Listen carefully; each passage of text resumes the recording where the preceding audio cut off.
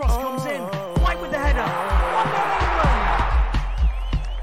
And here comes Whitehead. It's gold for Great Britain. No, this isn't the latest episode of Sesame Street, and I am not Big Bird. Hi, I'm Richard Whitehead. And I'm Ellen White. Today on Track and Ball podcast, we have an athlete of royalty background, gold medalist, and he is a Paralympian that's changed the dynamic of the sport. He's a phenomenal athlete. At the age of 17, his first experience was Atlanta, and then a second experience, he really got the appetite for winning medals, a silver and a bronze medal, but that wasn't his showcase event. In London 2012, he didn't just win one gold medal. I don't know who's won one gold medal, by the way, at London. Or two, or three. But this athlete won 4 gold medals in his home city. MBE, CBE, he definitely should be a sir. This athlete is Dave Weir, the werewolf. Evening, how's it going, mate? You all right? What about that for an intro? Brilliant, mate. The best I've ever had from the podcast. Yeah, you're definitely a badass anyway. And before we start with the questions, I think from a point of view of an athlete, there must be no athlete across any sport that's done what you did at 2012, mate. Like 4 gold medals, phenomenal effort, and there must be a knighthood on the cards. Come on, put it out there, Dave. Come on. Well, they should have. Well, should I have got it after 2012? There was a debate about it, wasn't there? I know there was a few questions asked about it. To be honest, mate, I'm just honoured to get any honours from the royalties. You know. There we go. Humble Dave. Yeah, that's it, mate. I'm not really bothered about things like that. Yes, if I got one, it would be absolutely fantastic. It'd be another medal to put in my cabinet. Or people say I must have a lorry full of medals, but half of them I don't even know where they are. So got so many. That's it. Thanks so much for joining us today, David. You're welcome. Firstly, where did your nickname come from? For everyone listening. It's actually from Rick Edwards, the TV guy. It's not because you've got a hairy chest then, no? Mate, I haven't got one hair on my chest, so I don't know. We was doing a programme for Channel 4 leading up to 2012, and Channel 4's idea was to get normal people that had some sort of sporting background. They thought they were pretty good to get in a wheelchair and beat me over 100 metres.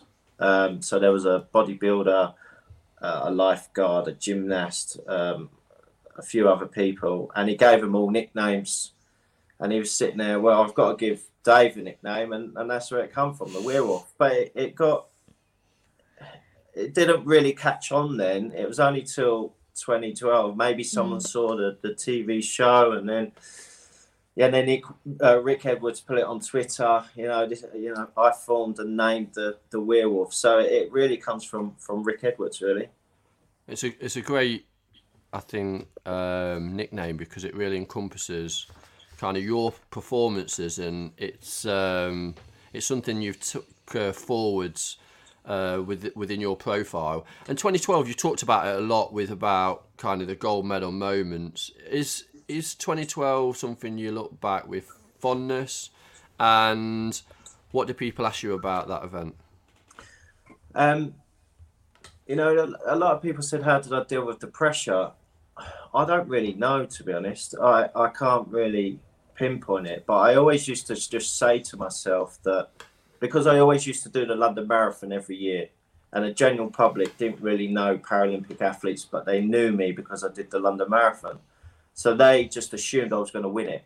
So in my head, I kept saying, people think you're going to win anyway, so you've got to pretend you're going to win. And I sort of like built the pressure up like that. And, and I just dealt with it like it was just the London Marathon, even though I was doing 4 events and it was a massive event. But it really, the pressure only got to me probably when I was in the village and, seeing the other athletes. But for me, I was in the best mental, physical state that I've ever been going into a games. So I knew that it would have to someone to stop me was they would have to put a lorry in front of me to stop me, and that's the mental state I had going in there. I just knew that I was in the best shape possible I could be in.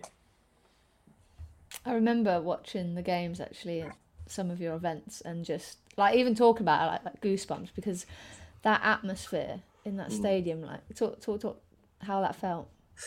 Well, I think all of us were still a bit worried.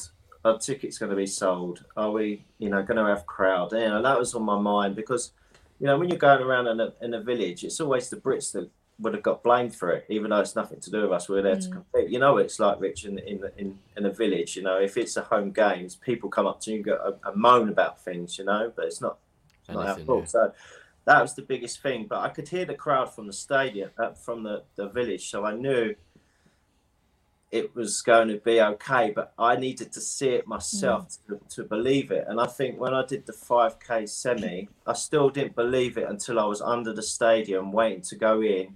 And I just looked up and there was an opening. I could see the top tier was packed. And it just put a big smile on my face. And I went out on the track and I thought, they've done their job. Now I've got to do my job and try and please this crowd. And I think that's when I started getting nervous because I thought, right, there's 70,000 people here. I've got to perform for them because they paid a ticket to see me. And that was it. Every time I went out, I just had to perform for that crowd because I felt they'd done me justice by coming and watching Paralympic athletes. And I felt very proud to be out there.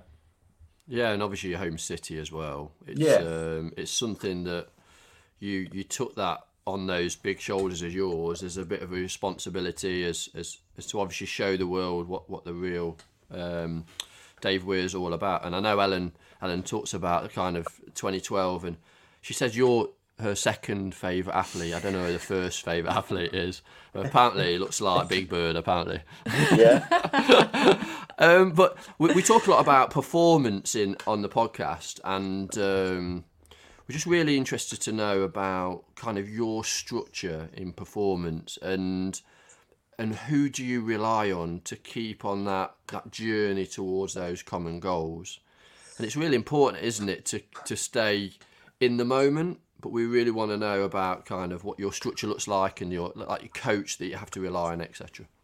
Yeah, I think it's all to do with your mind. I think if your mind's in a good place, then everything seems to fall into place. Even though I've done some races, I've probably not been in the right state of mind, but I've always won or done well. And I've looked at myself, how have I done that? And I don't really know. But, when my mind's good, I seem to push well and push even better because of that. But, it all falls on my coach. She knows even by a phone call if I'm tired or, what state of mind I'm in. And, if it wasn't for her, I probably wouldn't have been the athlete that I am today and still going. I'm 42 in a couple of weeks and I feel fit and fresher than I've ever been. But that's because of my mental state as well. I had a couple of years where I was just, in a bad way, which I didn't even want to be on this planet at one point, So there's a lot of people to thank, not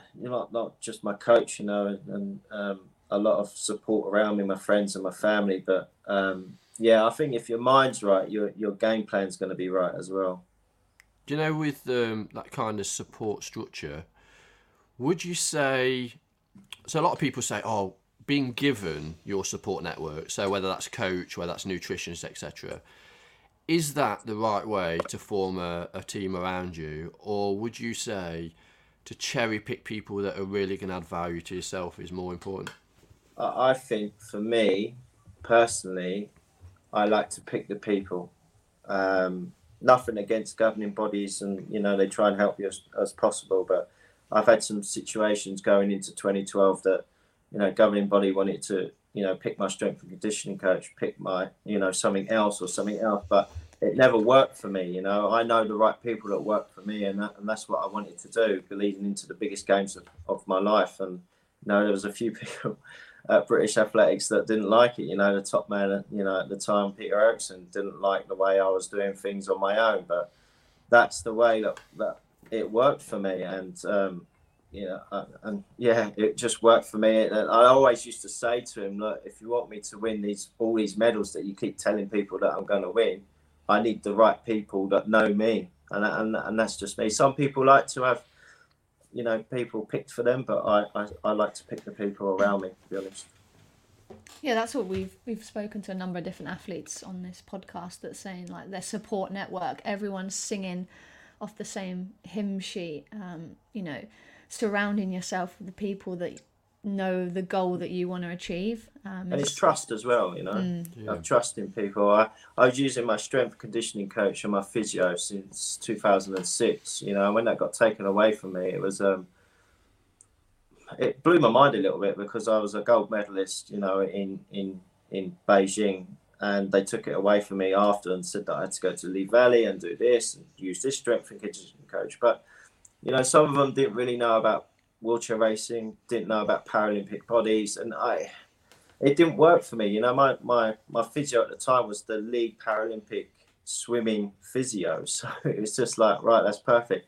And he's number 2 guy in the strength and conditioning, had been working with Paralympic guys, and they were based at St Mary's, and it worked for me. And there was an endurance group there anyway, so and that worked. So after all the troubles I had leading into London, I said I need to go my own way, and these are the people that are going to get me fit and ready for 2012. I'm sorry if it upsets you, but you want me to win these medals, I'm going to go my own way, and that's what I did.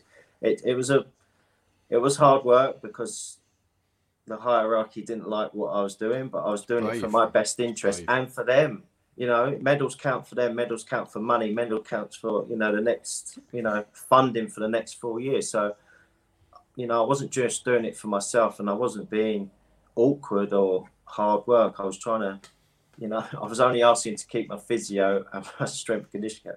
I wasn't asking for extra funding. I wasn't asking I need to go away in America for 6 months on end to train, so it was just that's all I wanted to keep, and it worked. So, Well, yeah, of course. That's brave to make the decision, and obviously for you wanting to keep those people, that network surrounding you that are helping you achieve your goals as well, really. And yeah. And after 2012, you set up your academy, the Weir Archer Academy. Yeah. Like, how did that come about? And can you say what you want to kind of achieve with that? Yeah, the academy was sort of a vision I had in 2008 when I was in Beijing. We had a wheelchair racing squad there, and before that, I was a little bit selfish. I was always worried about my performance and what I've got to do.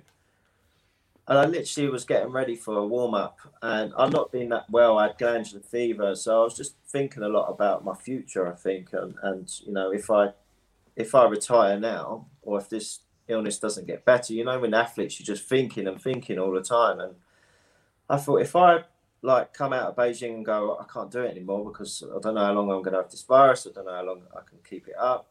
Where's the next gold medalist? I was looking at the team, and it was good. Like, we medalled, and we got a lot of medals, but it was only small. I think it was 7 wheelchair races. So it was like, what's going to happen?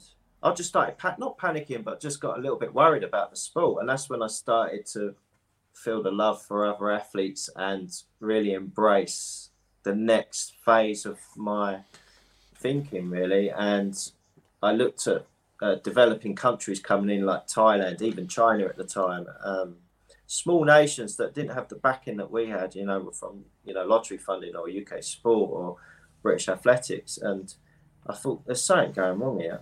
The American team are bringing 20 strong wheelchair racers that are probably all going to medal, and we've got 7. It's not right. So, and then I was looking at the numbers at the British Championships at Stoke Mandeville, and there'd be like 30 wheelchair racers, and there'd probably be 5 top athletes that might get selected. And I thought, that's not good enough. And so the idea was to set up an academy. And my coach, when I come back, she said, it's a good idea. Let's wait for a bit. We had a few athletes come in and out. It's because London 2012 took over my life, and I had to really focus on myself. But it was always an idea that I had, and I knew it was the right opportunity. to hit it hot after 2012, after the performances of Paralympians and wheelchair racing on the track, and that was the goal, and it's going well. I've got 3 guys out here today this weekend, one from Trinidad, a couple of GB athletes, which could all be selected for Tokyo, and we've got probably about 25 strong athletes at the academy from the age of 9 years old up to about, well, my age, 40 odd. So old. Yeah, old, mate. No, it is. Yeah. And that's what. Yeah, I just love it. We've got a few sponsors backing us now. We've got a massive company called Tarmac, obviously, the biggest tarmac company in the country. Which what do they make? So they're yeah. So we've got a few good backers at the moment that are helping the academy. So it's just getting stronger and bigger, and I know Rich wants to come down and have a look at the academy and see how it's going. So it's it's good. Yeah, you've done some great work there, and obviously really encompass what sport and Paralympic sport's all about, is the coming together of people. And one thing that we talk about a lot at the moment with the pandemic is that it's really tough for athletes just to train, just to access facilities. Has it affected yourself as a person with a disability? Also, some of the athletes that you've had with the academy, because what the able-bodied community don't think about or don't realise, that it's not just the sports facilities that we struggle with as athletes, but also the access, being a person with a disability as well. Yeah, for me, the first lockdown wasn't too bad, and the summer, because I was always praying that I was going to have a race, so I just kept training, and then when one race gets cancelled, you're praying for the other one, so you carry on training for that. Of course, I don't do track racing, so I was praying for the marathons to still be going ahead. So yeah, it was a bit, another one's been cancelled, and then I was so thankful that the London Marathon promised us that they will do a closed event, and be in our own bubble, and it went well. But I think for the academy, we was lucky because of Tarmac pretty much paid for everyone to have a pair of rollers just before the lockdown, so we all bought rollers. We've just we've built a room as well, a roller room, an indoor facility for us to train in the winter, just off the track. So we've got this. Rollers are for those that you put your chair on and you're able so to it's spin a bit your like wheels a turbo. On. Yeah, it's a bit like a turbo on a bike. You spin your wheels, the front wheels static. But yeah, so we was lucky that we had that. So everyone had a pair of rollers. So we was doing Zoom calls and we were doing training sessions together. That's fun at the beginning, but then it gets a bit of the same thing, and you're stuck indoors.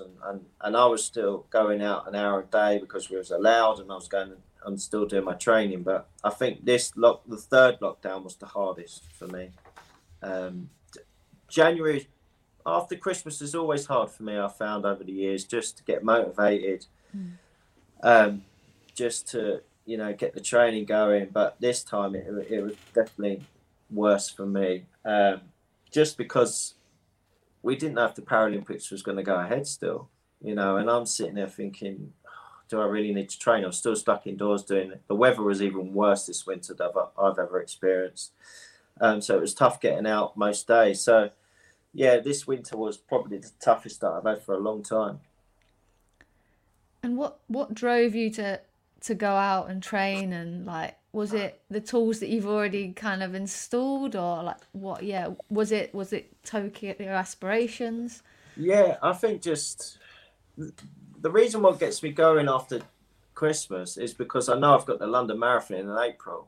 So I always have something to gear up to, but I didn't this year. So it was always like, you just had to get over Santa not that's giving you the mate, presents and all you that wanted. chocolate and stuff. Yeah, with the kids. So, it was.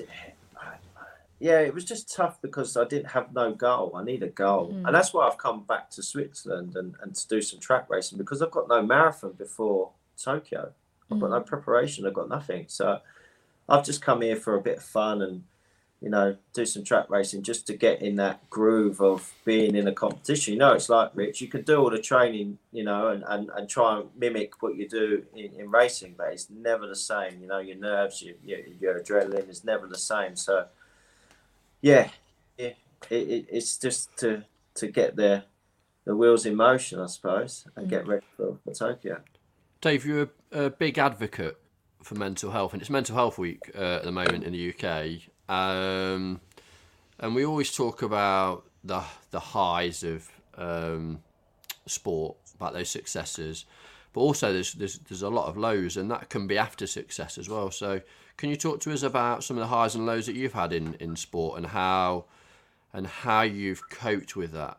I think it's really interesting to kind of just delve into mental health, because in lots of different athletes have lots of different experiences, don't they? Yeah, definitely. To be honest, the last few years after Rio was probably the worst time of my life. I just felt everything was going downhill and down the toilet, really. My relationship with my kid's mum was at its worst. What happened in Rio with Jenny Banks.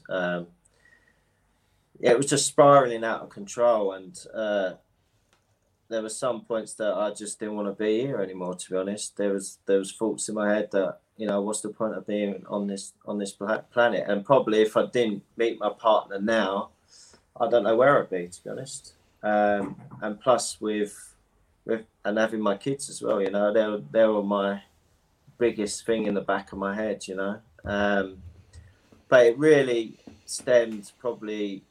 The pinnacle was in Rio, and it's crazy, isn't it? How mental, how you and I know athletes that mentally they're in such a low point through sport, and people around the national governing body and people in power just let this happen. It's just a really frustrating thing that I think we need to take mental health more seriously because of the scenario that you just said.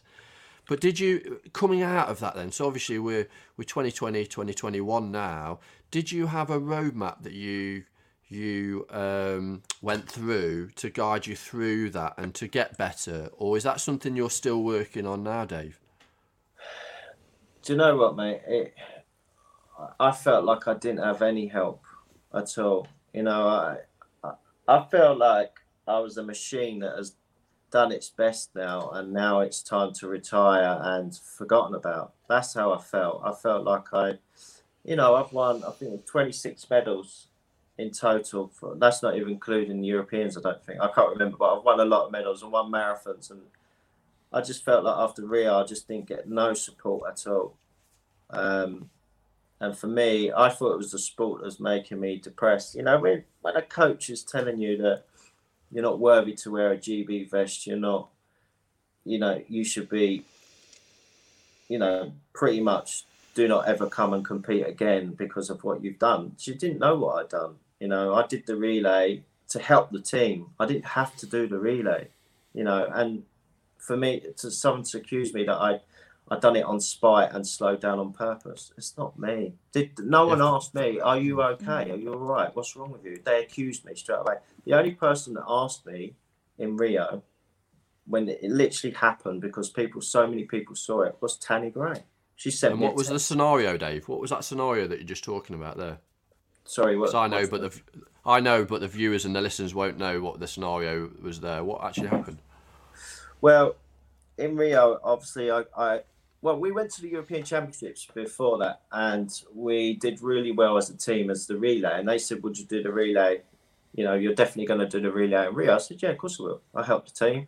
I'll do my races. But I said, I'm not going to focus on it because, my races are more important. But I will do the team because we can win a medal. Yeah, of course I want to win a medal for the team.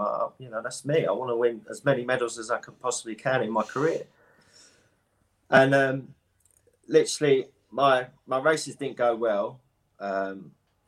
before the relay, and I had a chat with Paula Dunn 2 days before, the day before the relay, and she said to me, should we pull you from the relay and concentrate on the marathon? I said, no, you can't do that, because you brought out a young athlete just for the relay. Who's going to take my spot? There's no one to take my spot. You can't do that. It's not very fair on him. You know, I could have gone, yeah, all right. If I really wanted to be spiteful and horrible to them people, I could have just gone and took the easy route and gone, yeah, all right then.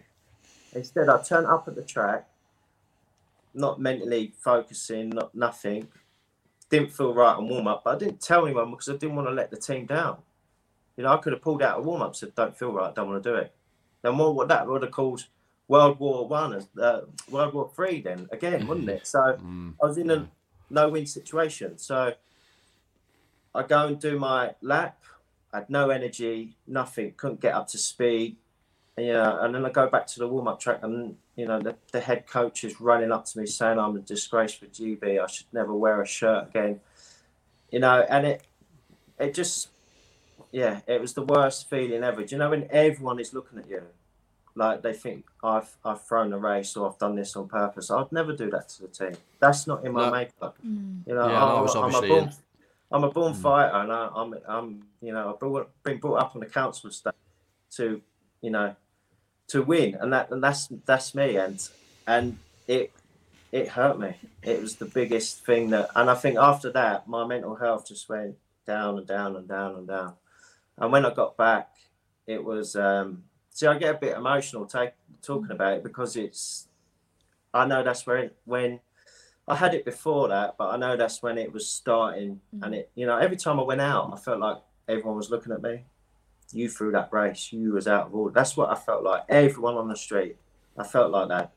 So I pretty much, you know, had meetings with British Athletics, and they said they were doing an investigation. You know, I could have earned money by the story, but I didn't. I done it the proper way. I done it, you know, legit. I wanted them to do it the proper way, and the outcome was there wasn't enough evidence, even though there was 100 people on the warm-up track to see it. So it killed me. And once I got that decision, I just thought, I don't even want to race anymore. But I was sort of trying to train for the marathon. You know, I've not missed the London Marathon in 21 years. I didn't want to miss it, but mentally, I some days I wasn't even training. Some days I wasn't eating. I couldn't get out of bed. It's amazing how it affects you, isn't it? It's amazing how it affects you. You know, I was living back at my mum's as well, and even my mum was like, she couldn't help. I just couldn't do anything, and I would do the training I could. And I went to was it Portugal or Spain? No, I went to Spain on a training camp, and did all right. And I just needed to do this race to prove a point, and it wasn't for me. It's to prove the point to the rest of the world that I didn't fake that race. You know, even I won London Marathon in 2017, and when I crossed that line, I had no emotion. You know, I had my friends and family there, and they said, "You just won." I said, "Not bothered. It doesn't bother me. I'm just not there." And that's when I said to, you know, that race there was probably one of the hardest races I've ever done for my mental health, because halfway through that race, I knew I was going to win. And that's when I was going to tell people what problems I've had. That was, you know, I knew if I win, I'm going to tell people, because for me, I think it was to help me, not to help. Even though I know now it's helped thousands of people, because I get messages to say thank you for speaking out about mental health and stuff like that, because it was only till after that race that I spoke about it. And then I got counselling. And when I got counselling, she actually went back to my childhood and said that you've been depressed all your life. Not just, you know, as a kid, you know, from the ages of really young, from 5 upwards, I used to cry every day and every night and say, why me? Why did you pick me? Why, you know, I'm on a council estate. I've got to be normal as possible. I can't play football. I can't ride a bike. I used to sit there in bed and just cry. And if my mum would come in, I'd hide. You know what I mean? I didn't tell my parents. I didn't tell them out because I didn't want them to be upset and stuff. So it really stemmed right back. And I didn't know that until my counsellor, when I started talking to her about my problems. She said, "You've had this all your life. You know, it's not just now. You've had to battle with these demons all your life." And I'm thankful that I did speak out because I'm in the best mental state that I've ever been in. Yeah, you're looking massive. You're looking ripped, and you're definitely in a better. Nearly. Come on, don't pinch the biceps, boy.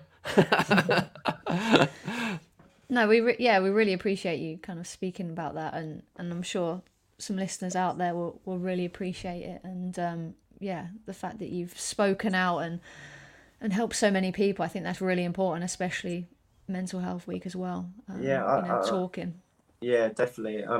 I did an interview the other week with Anton Ferdinand, and we spoke. We was only meant to do like a 20-minute interview, and it went on for nearly an hour and a half because we was just talking about all the problems that we've had over our life, and it was just nice to talk to someone that famous as well, and who's had a football background as well, and had them problems, and even just talking to normal people that come up to me, men, especially men, saying, "Thanks, Dave, for talking out," because I reached out after that interview I saw you on TV. It was really weird because in 2017, I won the marathon, and then I went onto the stage for our final press conference.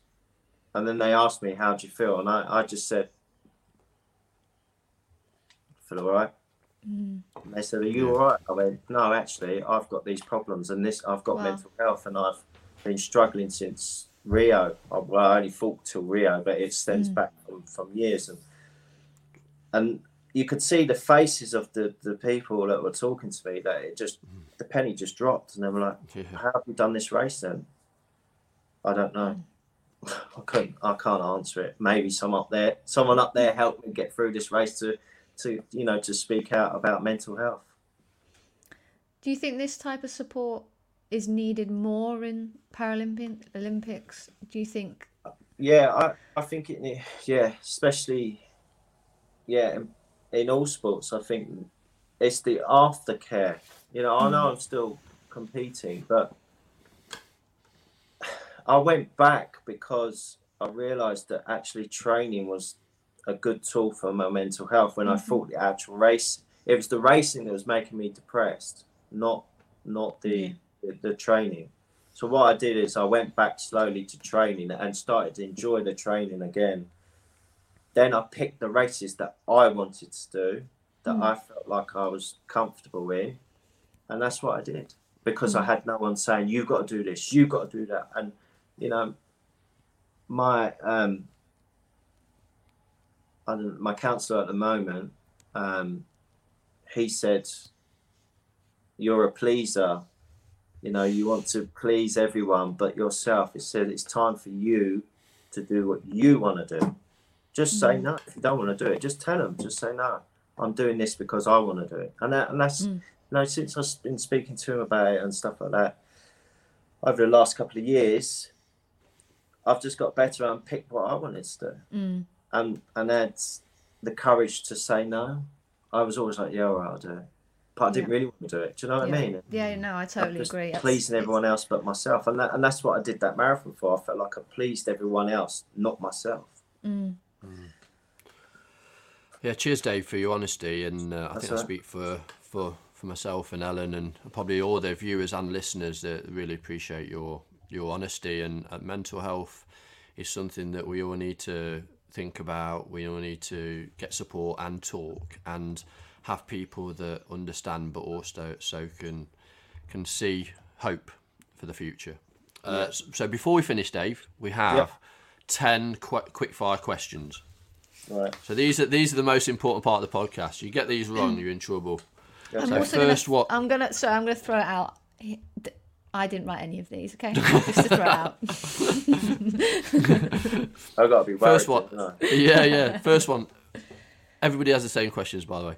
First one, track or ball? Ball. I love football, Thank mate. you. I'm tired of No, the you track. don't. No, you Yeah, I don't. do. You're an Arsenal fan. Yeah, but Thank I you. like football, yeah? Thank you. I really appreciate you answering that question like that. Okay, what's your greatest accomplishment in life so far? My children. That's a great one. Great But, answer. yeah. No, Third question: do you believe in ghosts? yeah. Yeah. Ooh. Wait a minute. Now, see, the thing is though, Ooh. it's I thought normally it a was quick. fire question. Sorry, is, no, it is, but you it need isn't. you need to expand on that one though. Why? Goes back to my childhood. I used to see him a lot. Okay. Oh, okay. My mum said I used to see him a lot. I used to say that there was a lady at the end of by the door that's in a big Victorian Isn't it? dress with white hair. So, Wow. yeah. Yeah. Okay. What's the biggest risk you've ever taken? Coming here and racing on the track again. I thought you were going to say coming on this podcast. So coming to Switzerland and racing on the track again. Yeah. No, looking forward to seeing those results as well, mate. Next question: can you sing? No. But After if DJ. you were, yeah, and I was just about to say you're a great DJ. But if you were at karaoke and somebody says, "And next up is Dave Weir," You and would don't not say get the no, others. don't say that. What's your go-to? What's your go-to song? I know after a couple of Jaeger bombs, you'll definitely go on the karaoke and sing. Well, when we did them Jaeger bombs, there was no karaoke machine. We was on the dance floor, mate. Weren't we? Last time we did that. I don't really know, but you know what? I don't really like pop music, to be honest. I'm more of an electronic man, so there's not much singing in. Well, I would have to, I don't know, get a Defective Records tune out somewhere. Not Kylie Minogue Yeah. or anything, no. No, mate, not. Sorry, a bit boring, eh? Okay, next question. When are you happiest? When I'm with my partner. What's the silliest thing you've got upset about? Oh.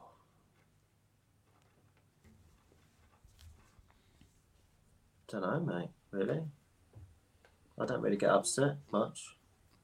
Come on, Dave. You must get just a silly thing like if somebody pats you on the head when you walk past you when you're in your chair. Yeah, that is annoying. That's annoying, though, mate. Isn't Yeah. it? That's Mate, they patronising. do- Does that I've had actually regularly Yeah, happen? Oh I've yeah, had because it. you're little. Anyone that's small, they'll. Yeah. That's, You know, it's- that's outrageous. When it's I was swimming, when I had my legs off, I had that. Well, I was Did like you? nearly punched somebody in the nuts when they did it as well. yeah. I wouldn't say it's silly. That's patronising, I think. Yeah, I hate that. Yeah. Where do you see yourself in 10 years? Oh, I've actually moved to the south coast with my partner. She's originally from there, and we've got a house together and just retired down there, I suppose. Living the life, living the dream. Still be coaching at some point, right? Yeah, still be coaching. Still got the academy. There's no way I'll be still racing in 10 years' time. You don't want to do that into your late 40s, do you? Who would do that, man? No. How would your friends describe you? Moody. Moody That's Dave. it. That's Moody it. Dave. Last one. Okay. What's your greatest fear? Flying. Hate Dennis it. Bergkamp. Hate The it. Paralympic Hate- version of Dennis Bergkamp. Hate it with a passion. I do it because I have to. If I didn't have to do it ever again, I wouldn't do it again. Yeah. That's why in Europe I try and drive as much as I can, unless it's ridiculous. But yeah, I pretty much drive to Berlin, to Switzerland. I even drive to my training camp in Spain. I just like that freedom. I just love driving, to be honest. Don't like driving in Britain, but yeah, I don't mind driving over here. Well, cheers, Dave. Cheers for your time, and No I'm worries, sure mate. all the Thank listeners you very and much. viewers on the podcast appreciate your honesty, but also finding out some more about the real Dave Weir. Cheers, mate. Thank Thank you. you. Thank you, guys. Cross comes in. White with the header. 1-0 England. And here comes Whitehead. It's goal for Great Britain.